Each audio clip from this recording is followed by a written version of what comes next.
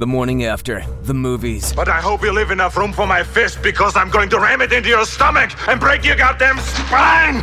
Uncensored, spoiler-filled movie reviews and fun only available at xrock.com. I'm gonna scissor kick you in the back of the head. Movie time. Hey, buddy, ever heard of a line? Hey, have you ever been dragged to the sidewalk and beat until you pissed blood? Starts now. I'm gonna take you to the bank, Senator Trent.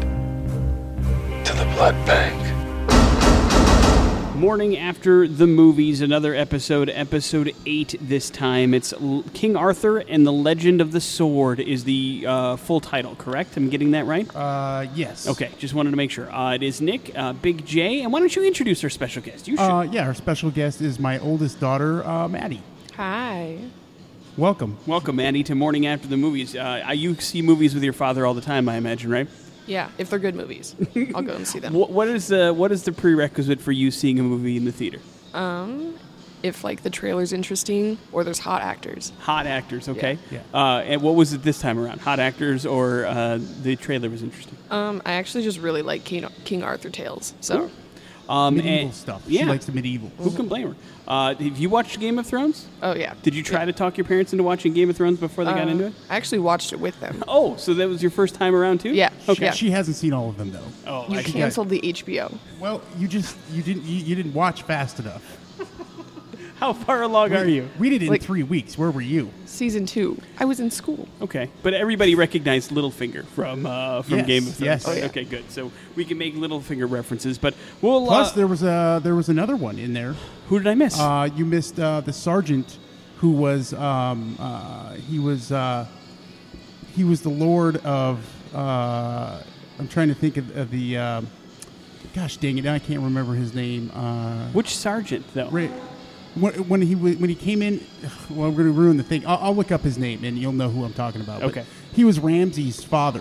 See, full here's father. The same problem that I have with Game of Thrones I have with this movie. I can't remember anybody's damn name. It all bleeds. I remember King Arthur, but I couldn't tell you any other character's name, unfortunately. Their name? Yeah, you don't know. I was like, where's Merlin? Merlin I know, but Merlin just showed up kind of for half a second. The rest of them, I have no idea. Like, what is Jude Law's name in this movie? Starts with a V. The nephew? Vortimer or something? Uncle. That's all I know. Vortigern. And I know Arthur. I don't know Damon Hushku's name in this particular movie. Does anybody remember that? Yeah, Bedivere? Something like that. Okay, it starts with a B. We gotten that far. I don't remember any of his other friends' names. I know that they called the boy Blue because I remember that. It's one syllable, easy to remember. The rest of them I'm all lost on. I don't know any of the Jude Law's characters, people's names, any of that stuff. I don't even know what was the mage's name, the woman's name. I don't know, mage. Yeah, mage. Mage, that's all we know. I have a hard time. Mage. It's something about medieval tales I have a hard time with the names It's resonating because with the me. names are weird. You It know, could they very well don't be. make any sense. There's no Johns or Marks that I can remember in these movies. His name in the movie was Jack's Eye, but it's Michael McHilton. And he was Ramsay's dad? Yeah, he was the Bolton guy. Okay, I don't remember. I barely remember him in the Game of He was Thrones. Bruce Bolton. Really? I mean, I remember him, but I don't. I certainly didn't recognize him in the movie. So That's for the record, there's two of them. There you go. It is the King Arthur Legend of the Sword podcast. We are here to talk a little bit about it. Before we get into the full-on spoilers of it, we'd like to go around the table a little bit and talk about what we thought about the movie. But because it's kind of a short podcast with just Jay and I and Maddie, we kind of wanted to get into the films of Guy Ritchie because he is who directed this particular movie, and he has got about 8 other films under his belt. Thanks to you, I saw Man of Uncle this weekend. Thank you very much. Yeah. And now I've realized I've seen every Guy Ritchie movie that's out there, even Swept Away I saw. You saw Star as well? I don't know. Star's a short film. I don't really count that among his feature films that he has released. I'm talking about like something that got a theatrical release. It started with Lock, Stock, and Two Smoking Barrels back in the day, and gone all the way through King Arthur here, Legend of the Sword. But because unlike I think The Man from U.N.C.L.E., this felt like a Guy Ritchie film. Like The Man from U.N.C.L.E. didn't have a whole lot of Guy Ritchie-esque stuff in it. I completely disagree. Like where? 100%. Where did I miss? In the storytelling, first of all, and in particular, the way he just the quick style in which he films and cuts things, and just in general, the art of the he's just so different when it comes to telling a story. And if you remember in The Man from U.N.C.L.E., there was those cutaway scenes where there was different different screen. I mean, it's hard to explain unless you've seen the movie, but I very felt like that was a Guy Ritchie film. There was for a sure. few, I'll give you that. There were a few cutaways where multiple things were going on at once, absolutely. But I felt like this movie featured a little bit more of that. There's a lot of backstory yes, I would agree, yes. kind of stuff, and that's why it felt a little bit more Guy Ritchie-esque to me. But, like, what would you rank as your favorite Guy Ritchie film? I would have to say that. I mean, it's a toss-up between Snatch and Lock, Stock, and Two Smoking Barrels. It's tough because I think he really, when Lock, Stock, and Two Smoking Barrels came out, it was so great because it was different, and we were kind of yearning for the next Tarantino. Mm-hmm. And he certainly had fit that bill, but Snatch really, I thought he kind of. He made what he did in Lock, Stock, and Two Smoking Barrels better and a little more appealing for, I think, a mass audience. So I would definitely say it.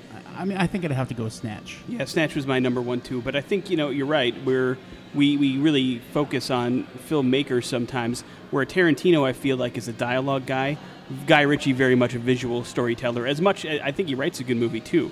But I think visually, he kind of has this whole style down that he does, and I think he does it really well, and I like it very much. I think it's safe to say, for me at least, when I think of a Guy Ritchie movie, I think sexy.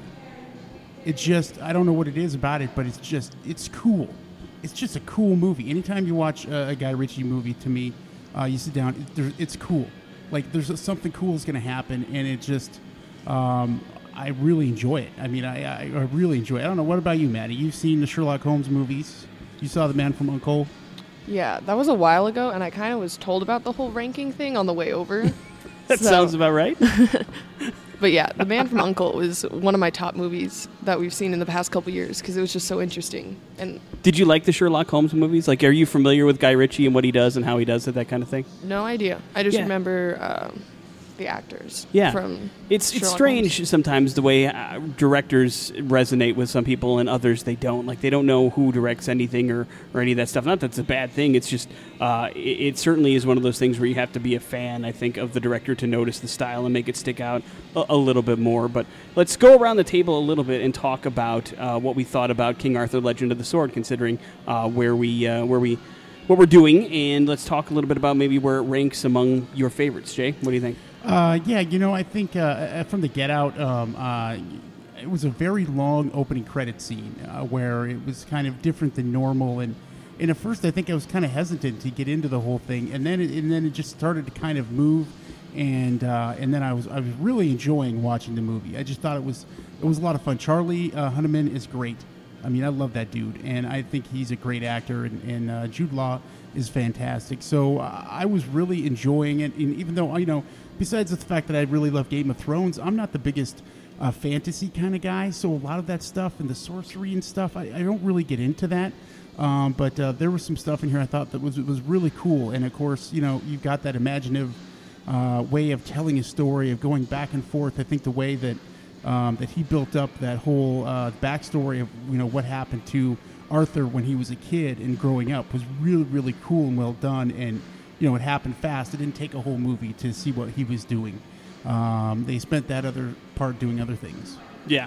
And Maddie, before we get into any kind of spoiler territory, your general thoughts on King Arthur. What did you think? I really liked it. I liked the way that they kind of showed Arthur in a different light. Because usually he's like, oh my God, I'm like the greatest king ever. But this is like he had an upbringing that was kind of in the slums, and that was pretty cool. Yeah, I agree with you. I mean, I think when you think of King Arthur, you usually fast forward in your mind, I think, past the Sword and the Stone. Right away you think of the Knights of the Round Table and Sir Lancelot and Guinevere and all that stuff that we kind of knew about growing up. And this is all kind of pre that. So you get to see it, and it's a different take. And that's why I felt like it was really way more of a Guy Ritchie movie than it was a King Arthur movie, if that makes sense. It was more about King Arthur and his pals and their upbringing and their gang that they created that way, and they're chumming around, and then that slowly develops into, oh, by the way, there's a little bit more to it. But maybe I'm wrong. This very much felt like a superhero movie to me, almost. You know what I mean? Not that it's a bad thing, but it felt like it was the telling of the origin of a superhero, because that sword can do some pretty amazing things, all things considered. Yeah, definitely. You're absolutely right. I mean, it seemed like there was more to tell after. Like, right. He was like, I'd like to come back and do more with this character and this sort of stuff. So you're right. You're absolutely right. I didn't think about it that way.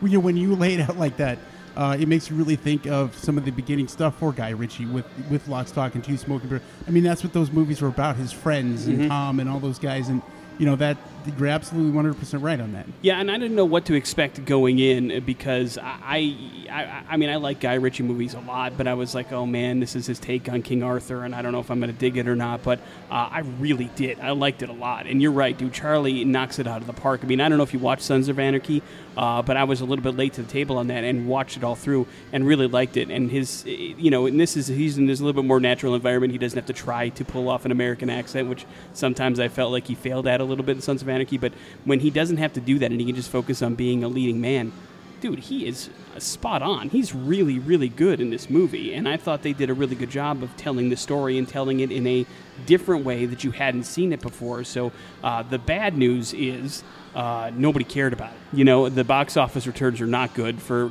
King Arthur. It took $185 million to make this movie, and it's going to clear about $14 million this weekend.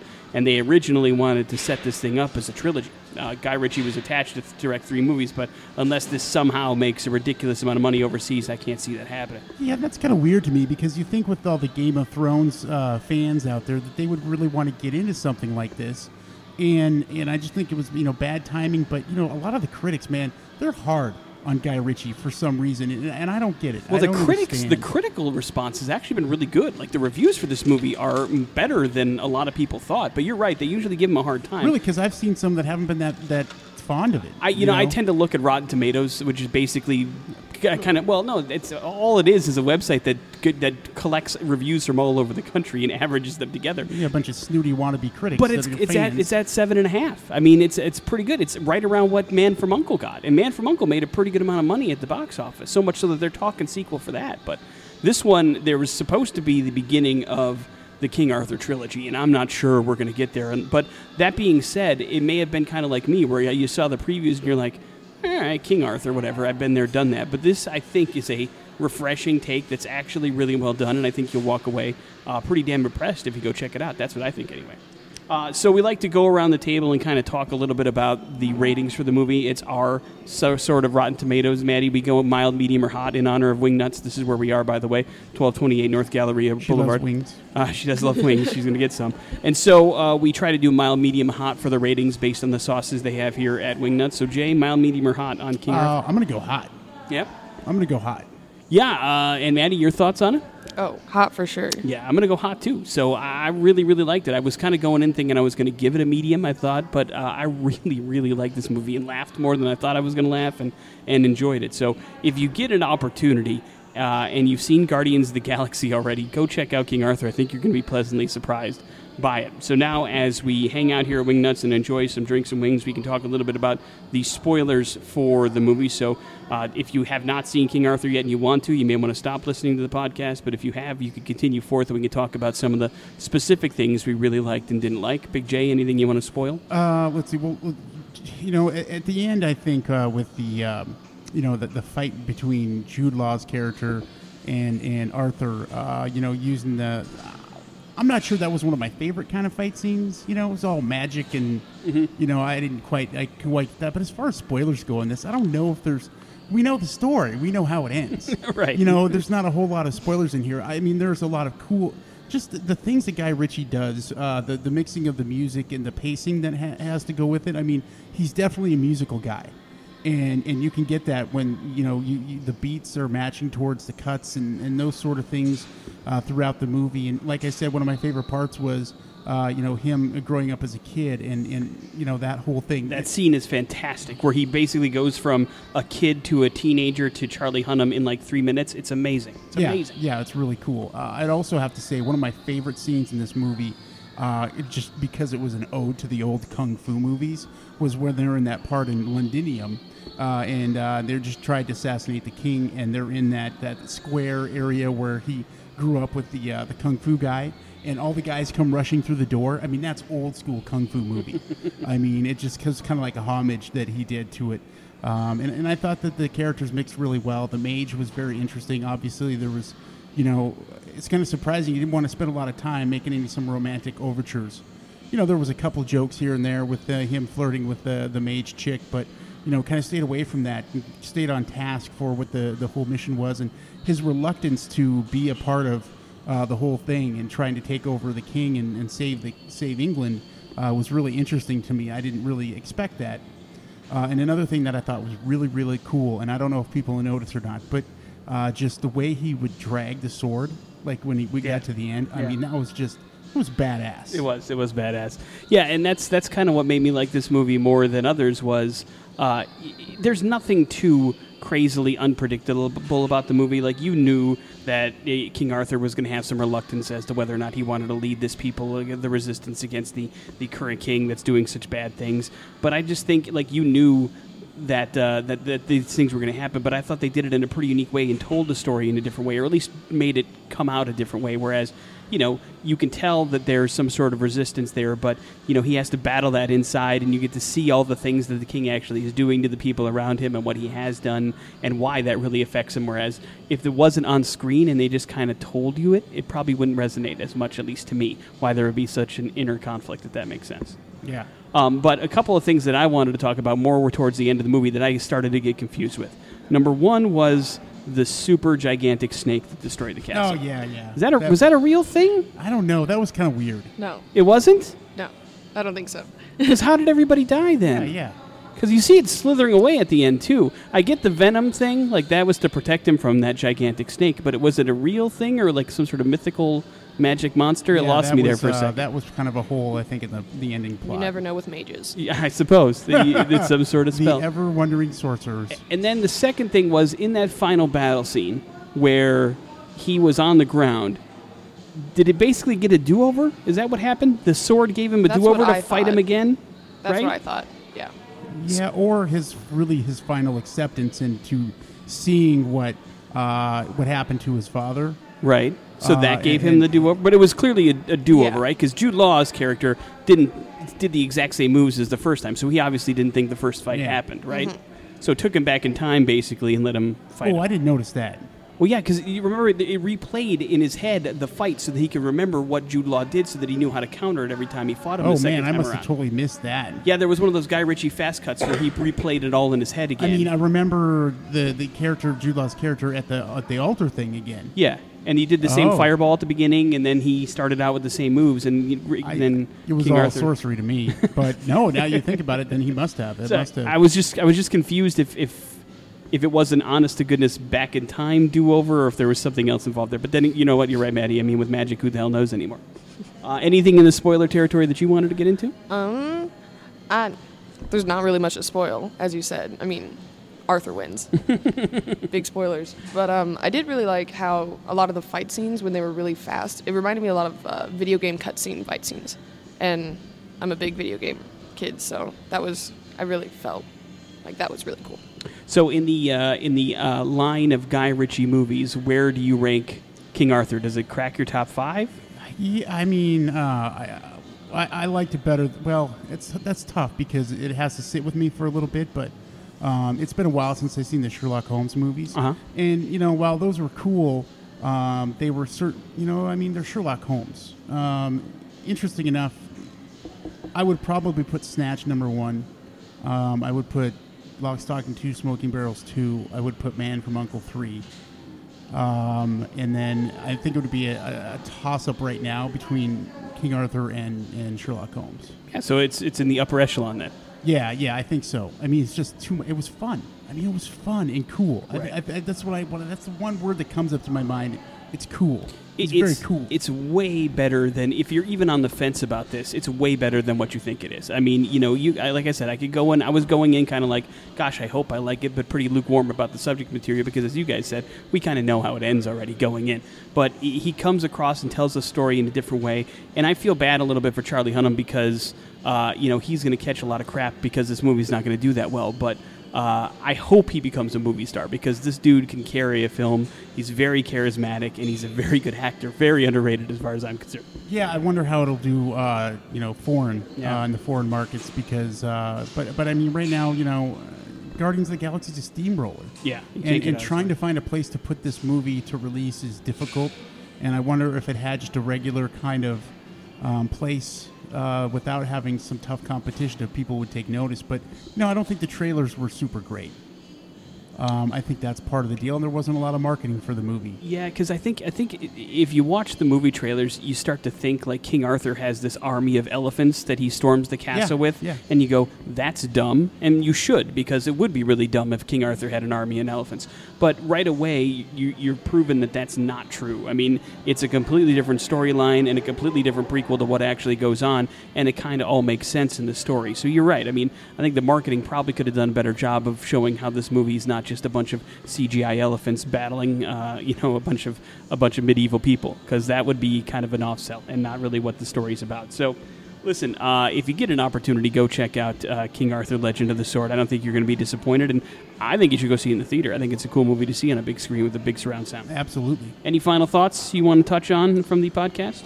No, I just think that, I think Guy Ritchie is somebody that, if you haven't spent a lot of time with his movies, you should go back and check him out, because he's definitely a very good director. Up next for him, he is attached to direct the Disney Aladdin movie, which would be very interesting to see Guy Ritchie's take on the live-action Disney's franchise that they have created. I thought it was interesting when it was told, and now that I've seen him do a couple of properties that weren't really his, I'm very interested to see on what he does with Will Smith and Aladdin, to say the least. It's going to be weird, that's for sure. It will be very weird. Maddie, any final thoughts you have for the podcast? No. I mean, King Arthur was great. You should go see it. There you go. Go check. Yes, Big J has to take selfies. That's the way. That's an Ussie. Congratulations to Guy Ritchie. He made a fantastic film. Guys, get an opportunity to check out King Arthur. Go. You're not going to be sorry. I'll put it in my top 5 as well for Guy Ritchie films easily. Because on the lower echelon of that list, don't forget there's Swept Away, the Madonna movie that you never saw, which was terrible. I saw Revolver. That was the other one. I know I did, but I don't remember anything from it. I've never seen it. So it didn't resonate me. As much as I liked rock and roll, I still put it on the bottom of the stuff that he's done. It's pretty serviceable. It's still got Gerard Butler. Can't go wrong. And he looks good.